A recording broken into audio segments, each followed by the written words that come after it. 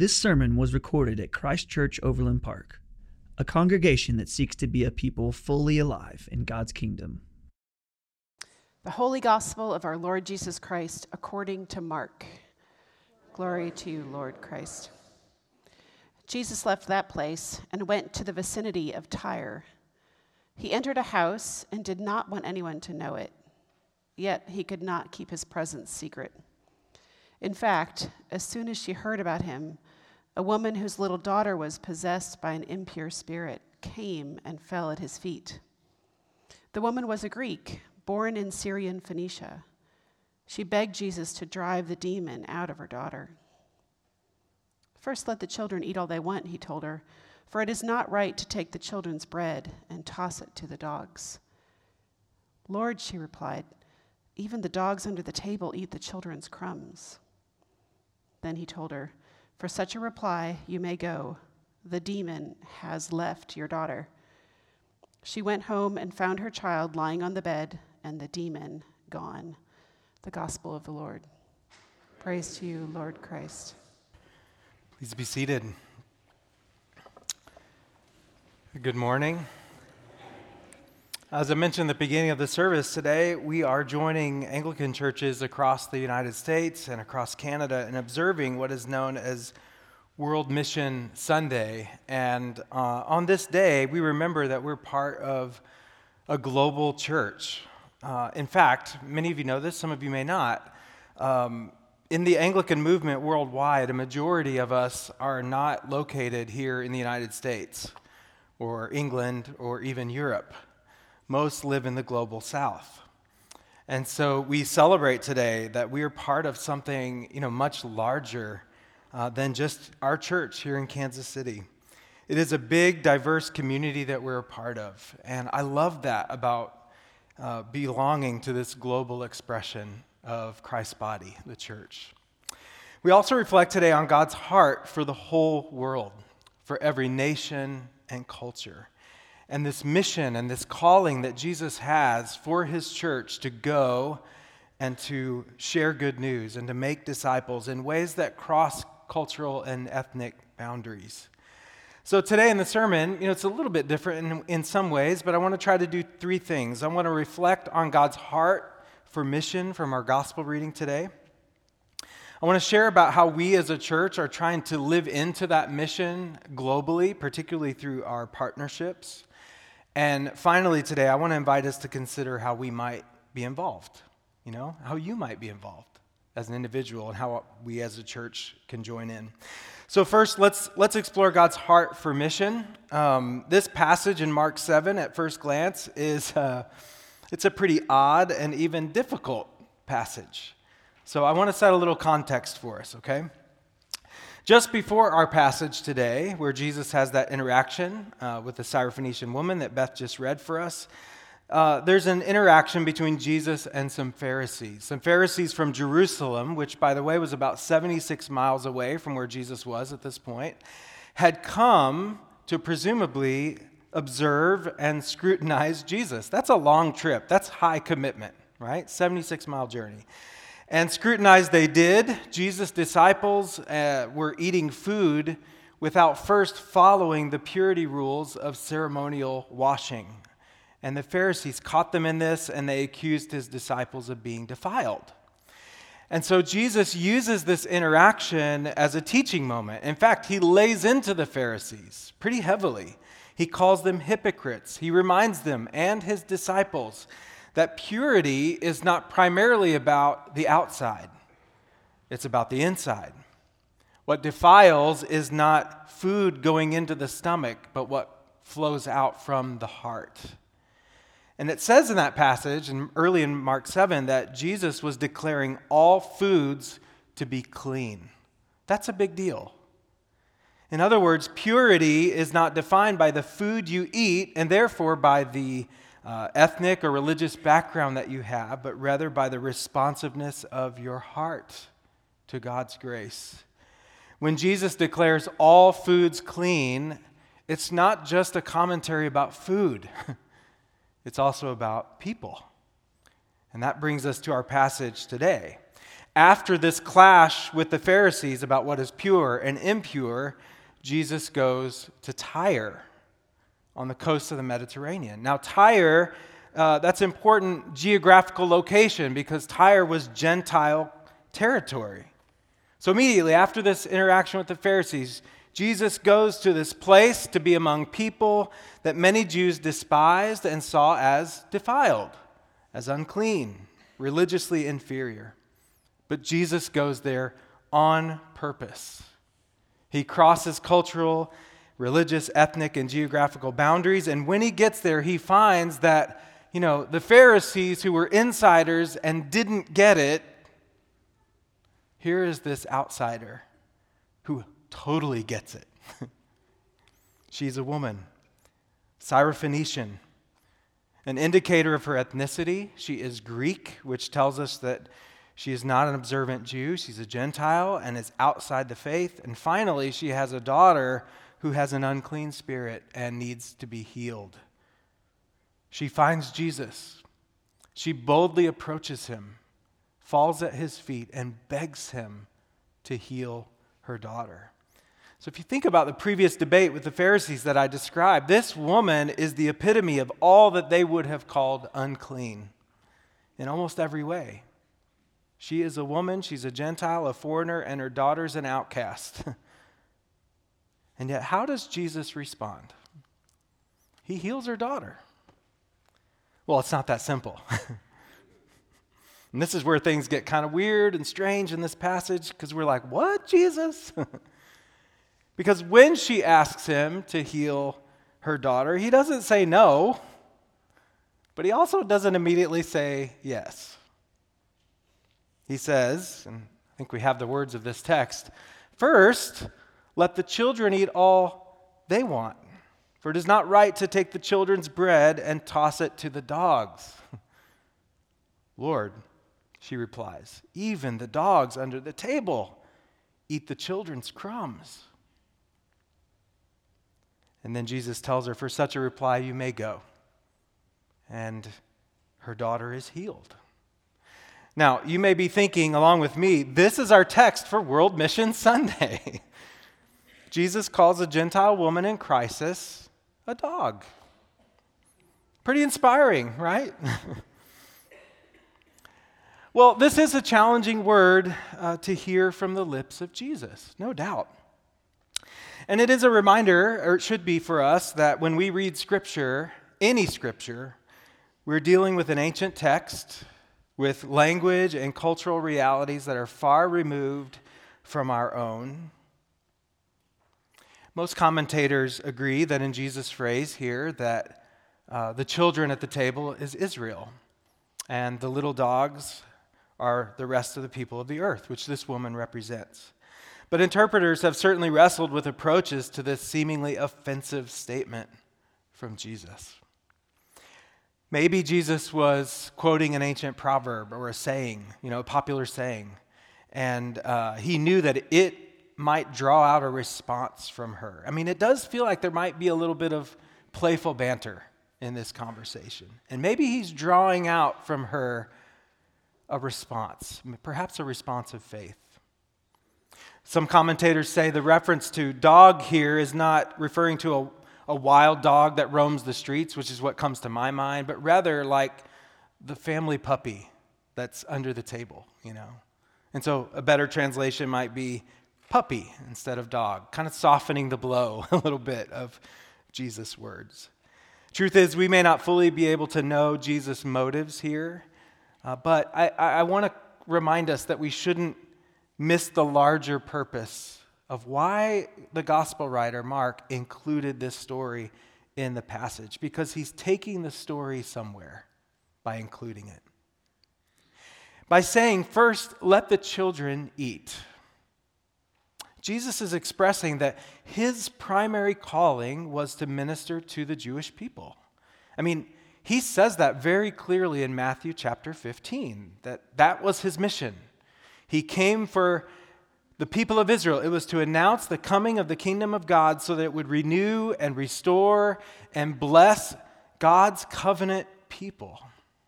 But, And this is where the Syrophoenician woman's witty response and her faith is so important. That blessing that Jesus came to bring was never meant to be just for Israel. It was never just for insiders. It was to spill over off the table and bless the entire world. Ultimately, God's mission is for all people, and it always has been. I love our reading from Psalm 67. If you've ever wondered if mission is just in the New Testament, like the Great Commission or something, and it's not in the Old, well, read again. Psalm 67, may God be gracious to us and bless us and make his face shine on us so that your ways may be known on earth, your salvation among all nations. There it is. God's mission has always been to bless a people and send them into the world to be a blessing. Jesus embodies this in his own life.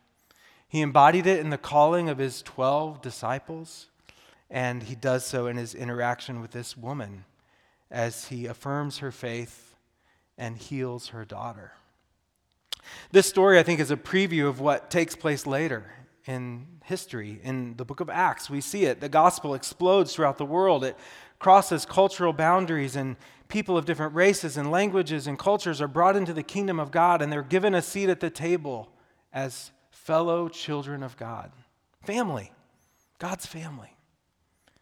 I think this story is also meant to alert us to our calling as the church, as the family of God, to have this posture in the world. Having received from Christ, we are to cross boundaries and announce that there is a place at God's table for all people. This conviction is why we seek to join God's mission in Kansas City, right where we are, to equip us to be the body of Christ in the world. But it's also why we have this deep commitment around the world. And let me just share a little bit about our global partnerships for just a moment. Because I think some amazing things have happened for many years, but are happening right now. Christ Church has 2 international partners.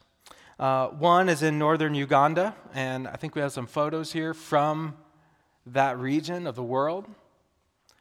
And the other partnership is in Honduras. And in both of these partnerships, we're joined in ministry with strong local churches and leaders. In Honduras, we partner with the Lamb Institute, who works with at-risk children and youth through education and caretaking and spiritual care and holistic community development. It's a remarkable organization, Lamb Institute. In Uganda, as you see here, we're part of the Northern Uganda Partnership, which is a joint effort between us, Christ Church, between St. Francis Chapel in Kampala and the Diocese of Northern Uganda. And that partnership is primarily focused on developing clergy and churches there. So Christ Church helps fund work in both of these places. We build structures for their ministries. We support their staff, which are mostly indigenous leaders. In addition to financial support, though, we take these short-term trips that foster long-term relationships. Some of the relationships we have spanned many, many years. And when we go, we're able to support good work that's being done by the local church there. The people that go on these trips, they are transformed by them. When they go, they worship and they serve next to these indigenous leaders. We send teams each year to these places to participate in their work, to learn from them, and to encourage them in their ministry. And I just want to kind of state right up front here today that I know that there are some fair critiques about churches that do these kinds of trips. I'm aware of that. We're all aware of that. But I also want to say I think we try very intentionally to work hard on our posture as a church when it comes to these kinds of relationships. In both of these partnerships, we go to serve and we go to give what we have, but we also go to receive from the gifts that our partners have to give us. We really truly believe that we have this calling to share mutually in the gifts of the kingdom and to enjoy what the kingdom offers to all of us and to share in that together. Today we get to hear a little bit about how these partnerships affect the people of our church. And so I want to invite my friend Sarah Hartman to come up. Sarah is a longtime member here of Christ Church. She has a real heart for mission. I think that'd be fair to say. She's served globally, and she actually lived and worked in Uganda for a while. Sarah, come on up. Thanks for joining us this morning. I want to ask you this first question. Think back to when you were invited to go to a trip like this. What was it that made you say yes to that invitation? I should start by giving a context that I grew up in a small town, and that small town church supported a lot of missionaries from all around the world. And those people would come and tell their stories, and they would have all kinds of just adventures, etc. And I remember being a young child sitting in the pews praying that God would never ask me to go on a mission trip because it sounded so uncomfortable, and I don't like weird food. I like sleeping in my own bed. Fast forward all these years later, and I've said yes to a lot of mission opportunities over the years. And this one for Honduras came up, and normally that trip is in the fall, but it's a terrible time for my job. So this was in the summer. And then this trip involves a lot of teenagers, and I love kids. So it was an opportunity to go and see what God is doing at the Lamb Institute along some of my favorite people and through the eyes of teenagers. And I was like, this is like, duh. It's the easiest yes. So I had to go. So glad you're going. Yeah, me too. What's something, thinking back to your times of serving globally, what are some of the things you've learned from the people there that you've served with and yet you've met? I think from my time in Uganda, I haven't been to Honduras yet, that relationships are central. I think we think that they're central here, but they're not necessarily central for survival. I think here we can Uber ourselves to the airport or DoorDash food to ourselves when we're sick, but there, your survival is literally dependent on your neighbor and your family. And I think it's a perspective I wish we had more of here. Mm-hmm. Last question for you is, thinking back again over the many times you've served and traveled in these kinds of partnerships, how would you say or describe how you've been formed, spiritually formed even, through these experiences? What has it done to you? I think back about my relationships with my Ugandan friends, again, that's where I've spent a lot of my international time, that they still are focused on what's here today. And I naturally am a person that's always thinking about the future or saving up for retirement or any of those things. But I think what I've realized, especially as I've entered my 40s, is that life is short, and what God has placed in front of us are the people and your family and the relationships that are so central. And to show up to those things is something I want to be awake to. I don't want to miss out on, because I'm so focused on the comforts of our incredibly blessed life here that I am thankful for. But I think my Ugandan friends have taught me God has things for us today, and that's who we need to respond to, and that's what we need to say yes to. Love it. Thank you so much. Thanks for sharing. Well, as we bring this to a close this morning, I want to invite you to consider what God might be calling you to do. And in addition to praying for our partners and praying for the people that will go on these trips this year to Uganda and Honduras, I want to invite you to do two things. Number one, I want to invite you to consider making a special gift to our Mission Scholarship Fund. This was set up, a couple years ago after our Bring Life to Others campaign. Some money was set aside just to create this amazing scholarship fund to try to help more people be able to have the kinds of experiences that Sarah just described. And so if you'd like to make a gift to that today, all undesignated money today given in our gathering will go into that fund. You can, of course, designate money to that fund, and there will be a link in the Monday email if you want to give online, and that's our Mission Scholarship Fund. The second way I would just invite you to consider responding is to think about going on a trip.